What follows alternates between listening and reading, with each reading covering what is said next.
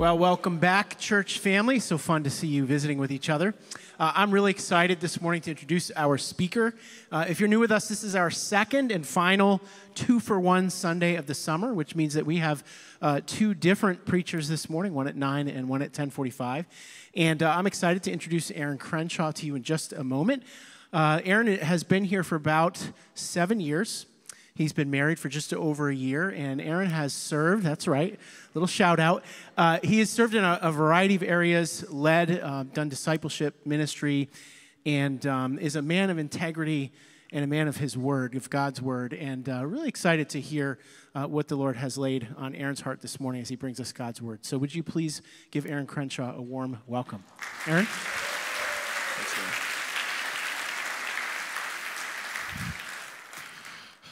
Good morning, everyone. If you've been with us this summer, you'll know that we've been going through a series on the Psalms titled Words That Know Me. There are a lot of Psalms. None of them have been included in the Bible without a purpose. So sometimes it's worth asking not only what does this passage tell us, but also why did God choose to tell us this? Why are these the words that we need to hear? What do these words know about me that I might not know about myself? We'll be reading Psalm 130 this morning. It's short, 8 verses, and if you're like me, it's easy to gloss over, not just because it's short and the book of Psalms is long, but also because it conveys a very familiar message, that we are sinners and God is our Redeemer. It's the gospel message. And if you're like me and you've been a Christian for a while, sometimes the good news of the gospel starts to feel like old news. You've heard it all before. But the Psalms are more than just poetry. They're songs. And like any song, really, they're meant to be sung repeatedly.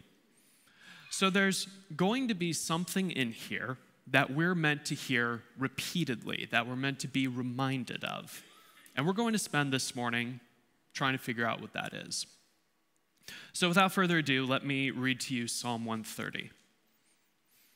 Out of the depths I call to you, Lord. Lord, listen to my voice. Let your ears be attentive to my cry for help. Lord, if you kept an account of iniquities, Lord, who could stand? But with you there is forgiveness, so that you may be revered. I wait for the Lord. I wait and put my hope in his word. I wait for the Lord more than watchmen for the morning, more than watchmen for the morning. Israel, put your hope in the Lord, for there's faithful love with the Lord, and with him is redemption in abundance, and he will redeem Israel from all its iniquities. Okay, so structurally, this psalm is arranged in 4 couplets, which our Bibles have broken down into 8 verses. We're not exactly sure who wrote it or what their circumstances were, though there are many theories.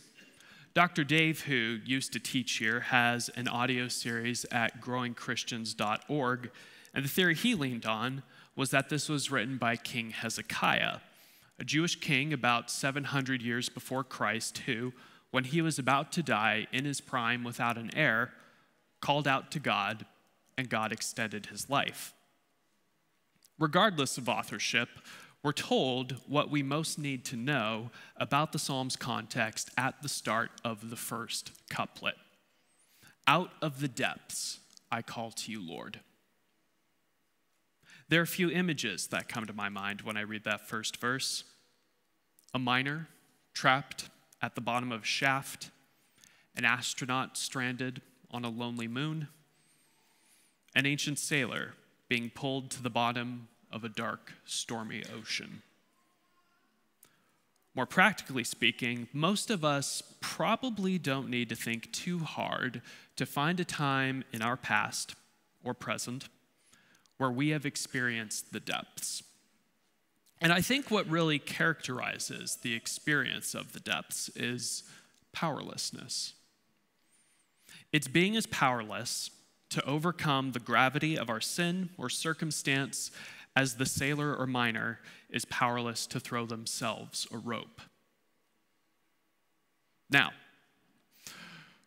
I don't know what country you all live in, but I live in America. And here in America, we like to say that we pull ourselves up by our bootstraps, right? And I think regardless of whether or not you're a red, white, and blue-blooded American, when we get dragged into the depths, our first tendency is to take that pull yourself up by your bootstraps mentality and try by sheer force of will to rise back up.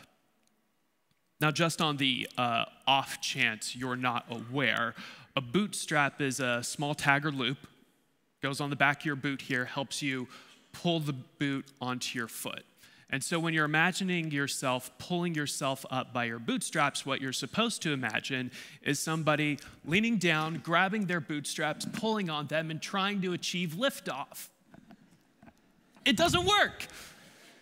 It's impossible to do. It's sarcastic. That's the whole point of the expression. And yet, when we're in the depths, often our hearts tend to believe that's somehow how we're supposed to get out of them. And if we fail, we're left more hopeless than before.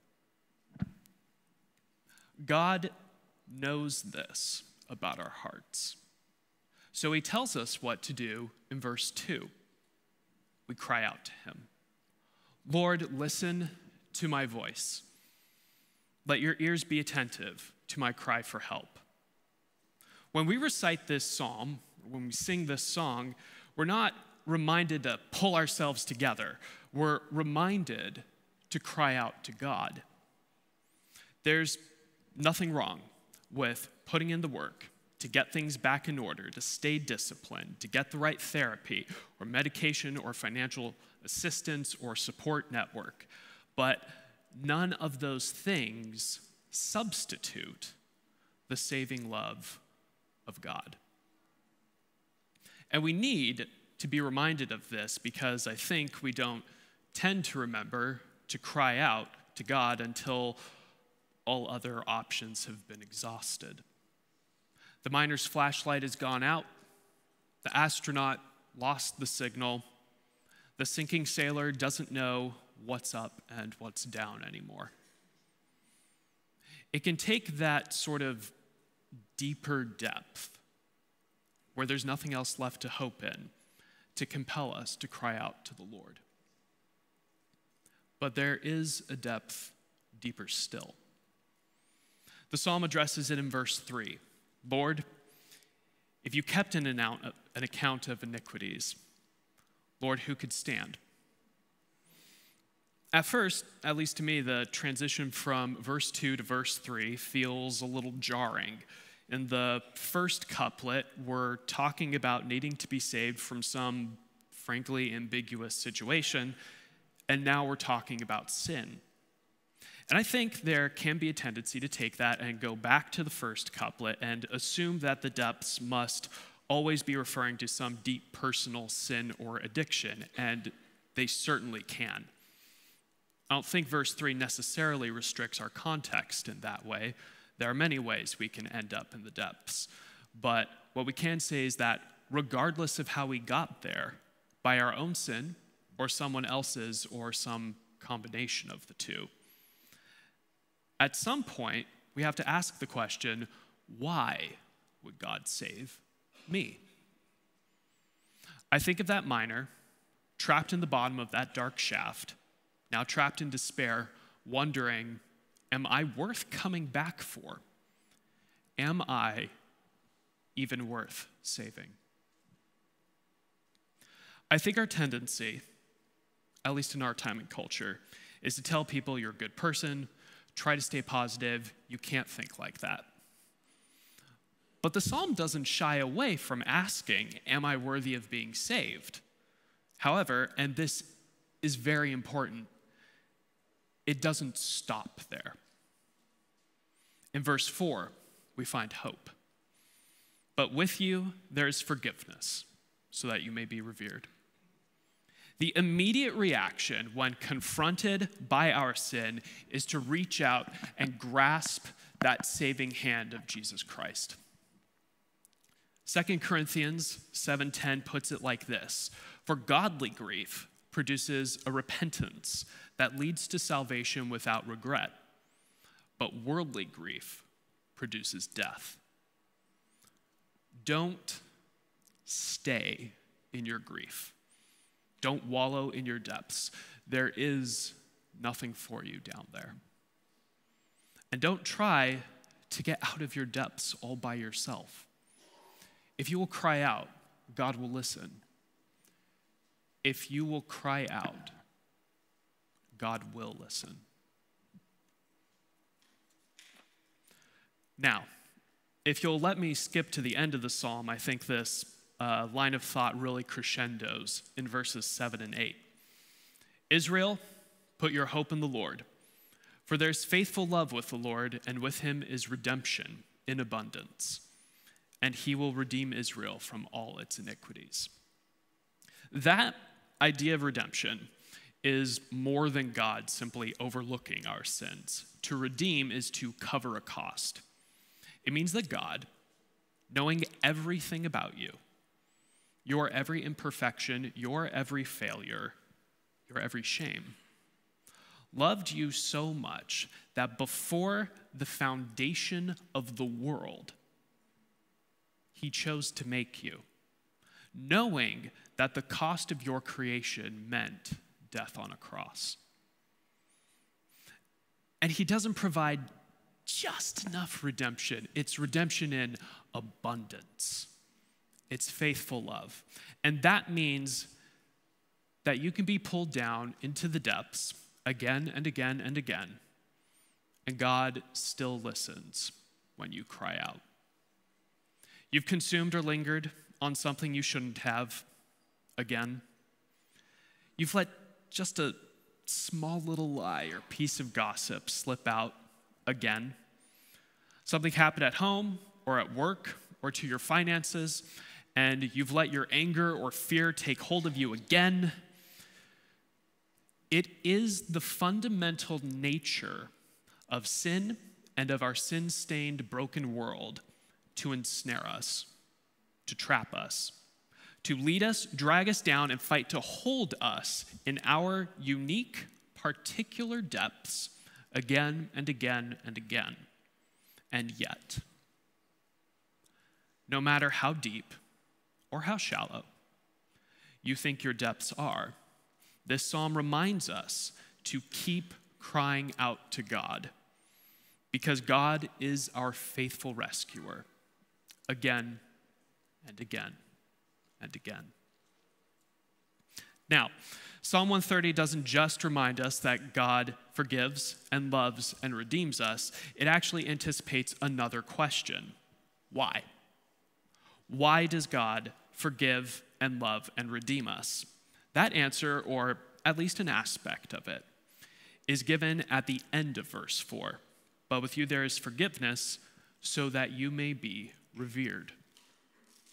Some translations put this as "so that you may be feared," and that might seem odd at first glance, though if you've spent a lot of time at church, you've probably heard that when we talk about the fear of the Lord, we're not talking about fear simply in the sense of being scared. I personally find it difficult to define exactly, and it ultimately connects to the topic of the glory of God, which is a whole sermon series in and of itself. But the best analogy I could come up with was that it's something like going to the zoo and the zookeeper coming up to you and asking, "Hey, do you want to meet our lion?" Which I assume is just something that happens at zoos. And you've barely had a chance to say yes before you suddenly find yourself standing in front of 500 pounds of mane and teeth and muscle. And the zookeeper wouldn't have brought you in here if that lion was going to tear you to shreds. You hope. It's not a perfect analogy. But there's something about this creature that is so much more powerful than you that without word or direction demands your reverence.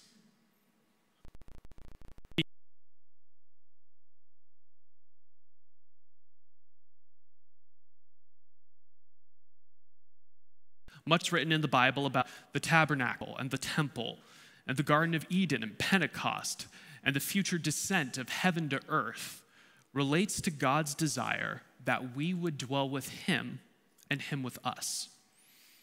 It relates to God doing whatever it takes to give us the chance to really, truly access and experience and know him.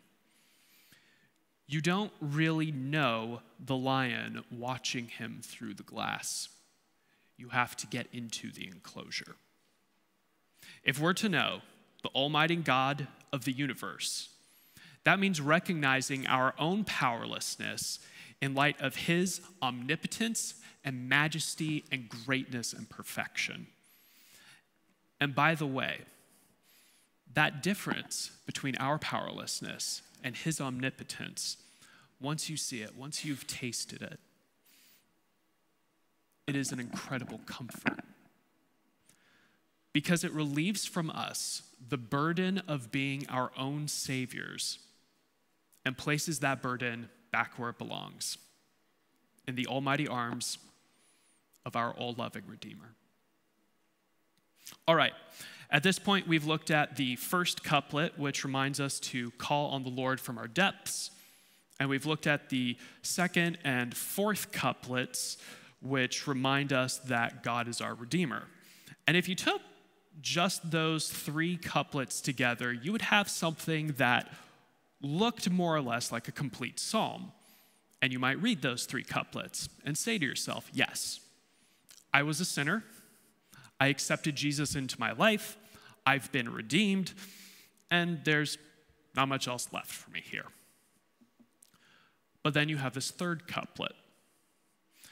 And that couplet, in my mind, I think, really brings out an important element of how we apply this psalm to our lives as redeemed Christians. It reads, I wait for the Lord. I wait and put my hope in his word. I wait for the Lord more than watchmen for the morning. More than watchmen for the morning. There's something slow, even serene, about this couplet. Repetition in the Bible is often used to emphasize a point, and some commentators I found suggested that is the case here. A number of others I found pointed out that in this particular case, that repetition, more than watchmen for the morning, more than watchmen for the morning, that repetition causes you to pause, to linger, to ponder. The very structure of the verse itself encourages you to wait. What does it actually mean to wait for the Lord? Well, the picture of the watchman gives us an idea, though it's important, I think, to view that picture in the context of the surrounding passage. Whatever we're waiting for, however we're waiting for it, it's somehow connected with our afflictions and our sins. Regarding our afflictions first, the answer, to me, seems pretty straightforward. To wait on the Lord is to rely on him to carry us through our suffering. John 16:33, Jesus tells his disciples, you will have suffering in this world. Be courageous. I have conquered the world. Paul writes in Romans 8:18, I consider that the sufferings of this present time are not worth comparing with the glory that is going to be revealed to us. The struggles of this life are temporary. Something far better awaits us in eternity. I'll point out, though, that just because the answer is straightforward, that doesn't make its application easy. It's one thing to say our struggles are temporary when we're comfortable. It's another to live that way when we're in the thick of it. And so we must be reminded in the easy times and the hard times that our God loves us, that he knows every ounce of our pain, our losses, our illnesses, the weight of our responsibilities, the times we were ridiculed, the times we were abandoned.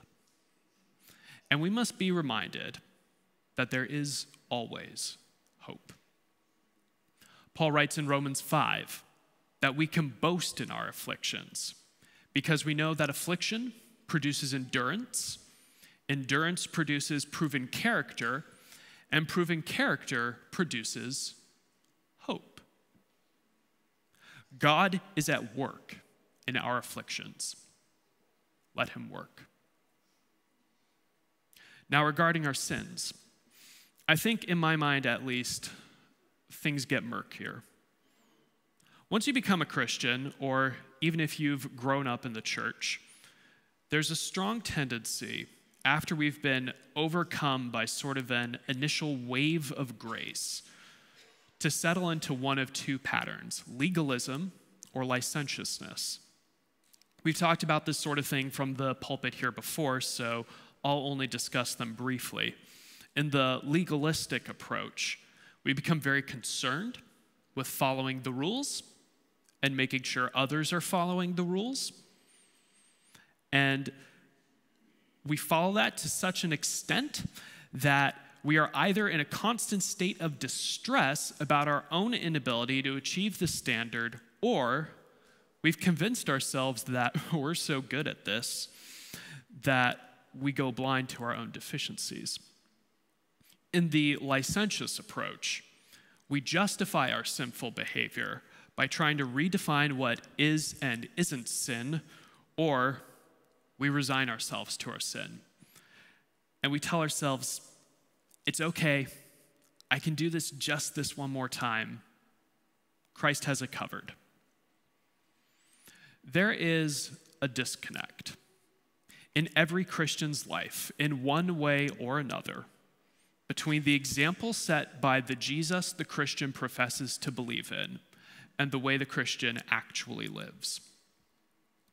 At their core, both legalism and licentiousness are ways we try to deal with the matter of our ongoing sin on our own terms. The Apostle John describes this struggle for us. This passage is going to be a little long, but hang with me. Starting in 1 John 1:6, he writes, "We say we have fellowship with him," that's God, "and yet we walk in darkness." Let me start that one over. If we say we have fellowship with him, and yet we walk in darkness, we are lying and are not practicing the truth. If we walk in the light as he himself is in the light, we have fellowship with one another, and the blood of Jesus, his Son, cleanses us from all sin.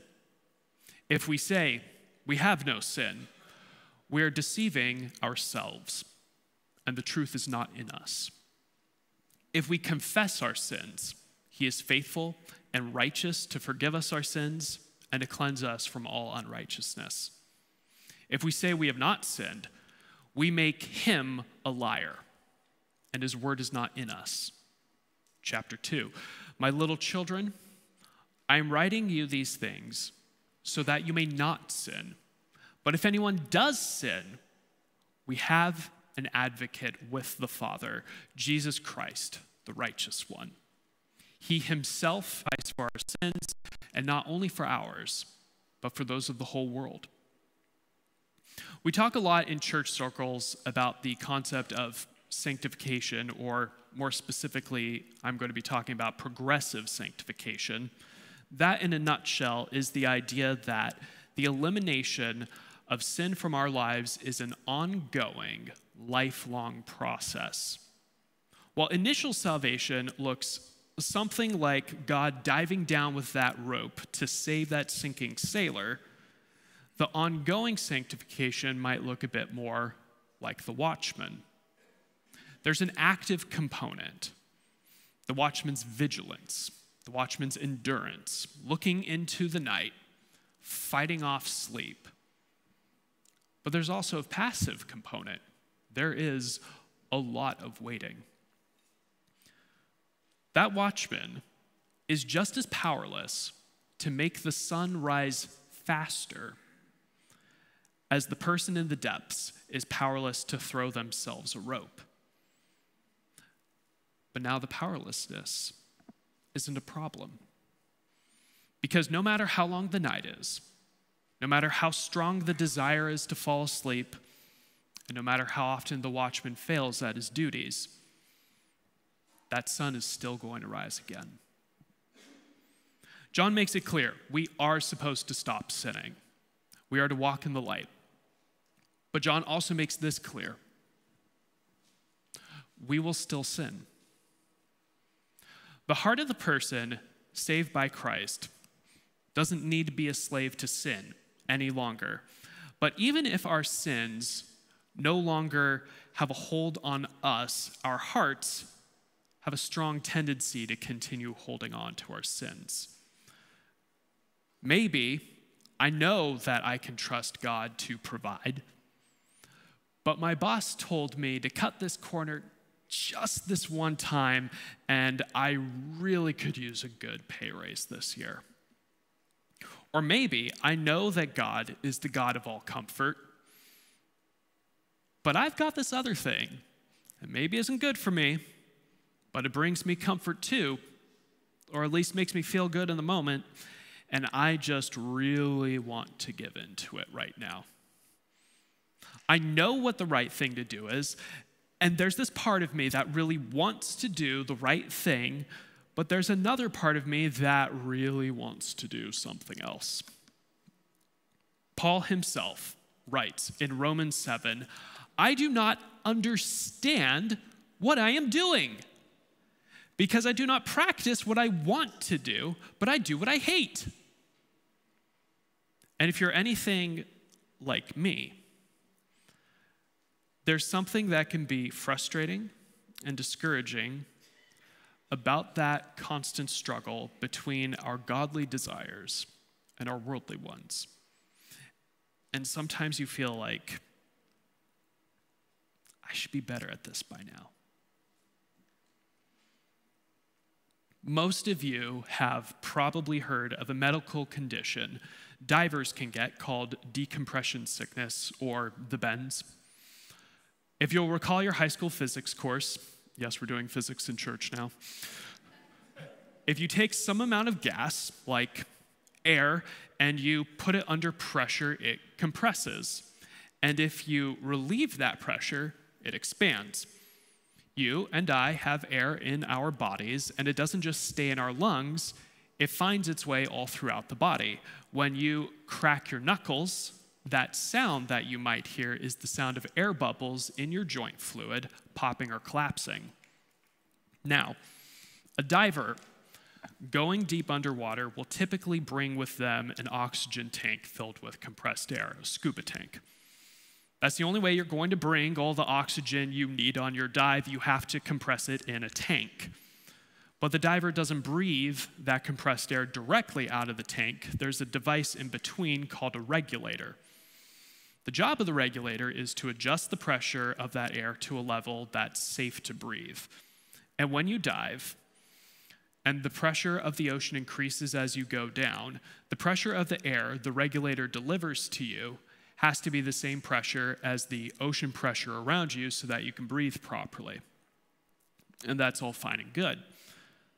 But when you start coming up and the ocean pressure starts to reduce, all that air that was compressed to match the water pressure, that compressed air that's made its way all over your body, starts to expand.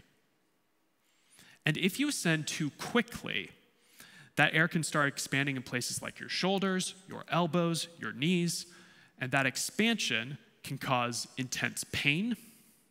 It can cause permanent damage, and in some cases, it can outright kill you. The solution to that problem is a very controlled, calculated ascent back to the surface. It's a process that has to be slow enough to let the more highly compressed air circulate out of your body so that as you ascend back to the surface, it gets replaced with air that is gradually less and less compressed. I think when it comes to our sanctification, we have a tendency to want to get from our depths up to that surface as fast as possible. And as admirable as that is, the simple reality is that the process of the Spirit rooting out sin in our lives is slow and gradual, and I suspect that's for our benefit. The roots of our sin run far deeper than any of us realize or care to admit. I don't want you to take that as an excuse to stay in your sin. What I'm hoping is that you'll simply remember that when it feels like you're underwater and you're looking up to the surface and you can't see that sunlight, and it feels like you're not getting any closer, please be patient. Psalm 130 reminds us that God's love is faithful. Paul writes in Philippians 1:6, I am sure of this, that he who started a good work in you will carry it on to completion until the day of Christ Jesus. So when you do fail, don't ignore it, don't minimize it, and certainly try not to let it drag you back down to the depths. Remember to cry out to the Lord. Seek him in your afflictions. Confess to him your sins. We all have a lot of problems to work through, even if we don't realize it. We must let him take his time with us. Watch for him with the same longing and quiet confidence of the watchman waiting for the sunrise. God's work is never early, nor is it late. His sun rises precisely when he intends it to. Let's pray.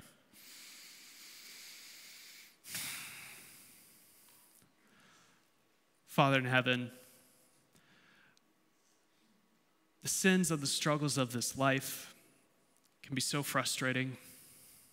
It can pull us down again and again, and sometimes it's hard to look up. It's hard to even remember to look up. Lord, keep our minds and our hearts turned toward you. Give us the reminders that we need to remember that we don't have to do this on our own. Teach us and remind us to cry out to you. We love you, Lord, and we pray these things in the name of your Son, Jesus Christ, our Lord and Savior.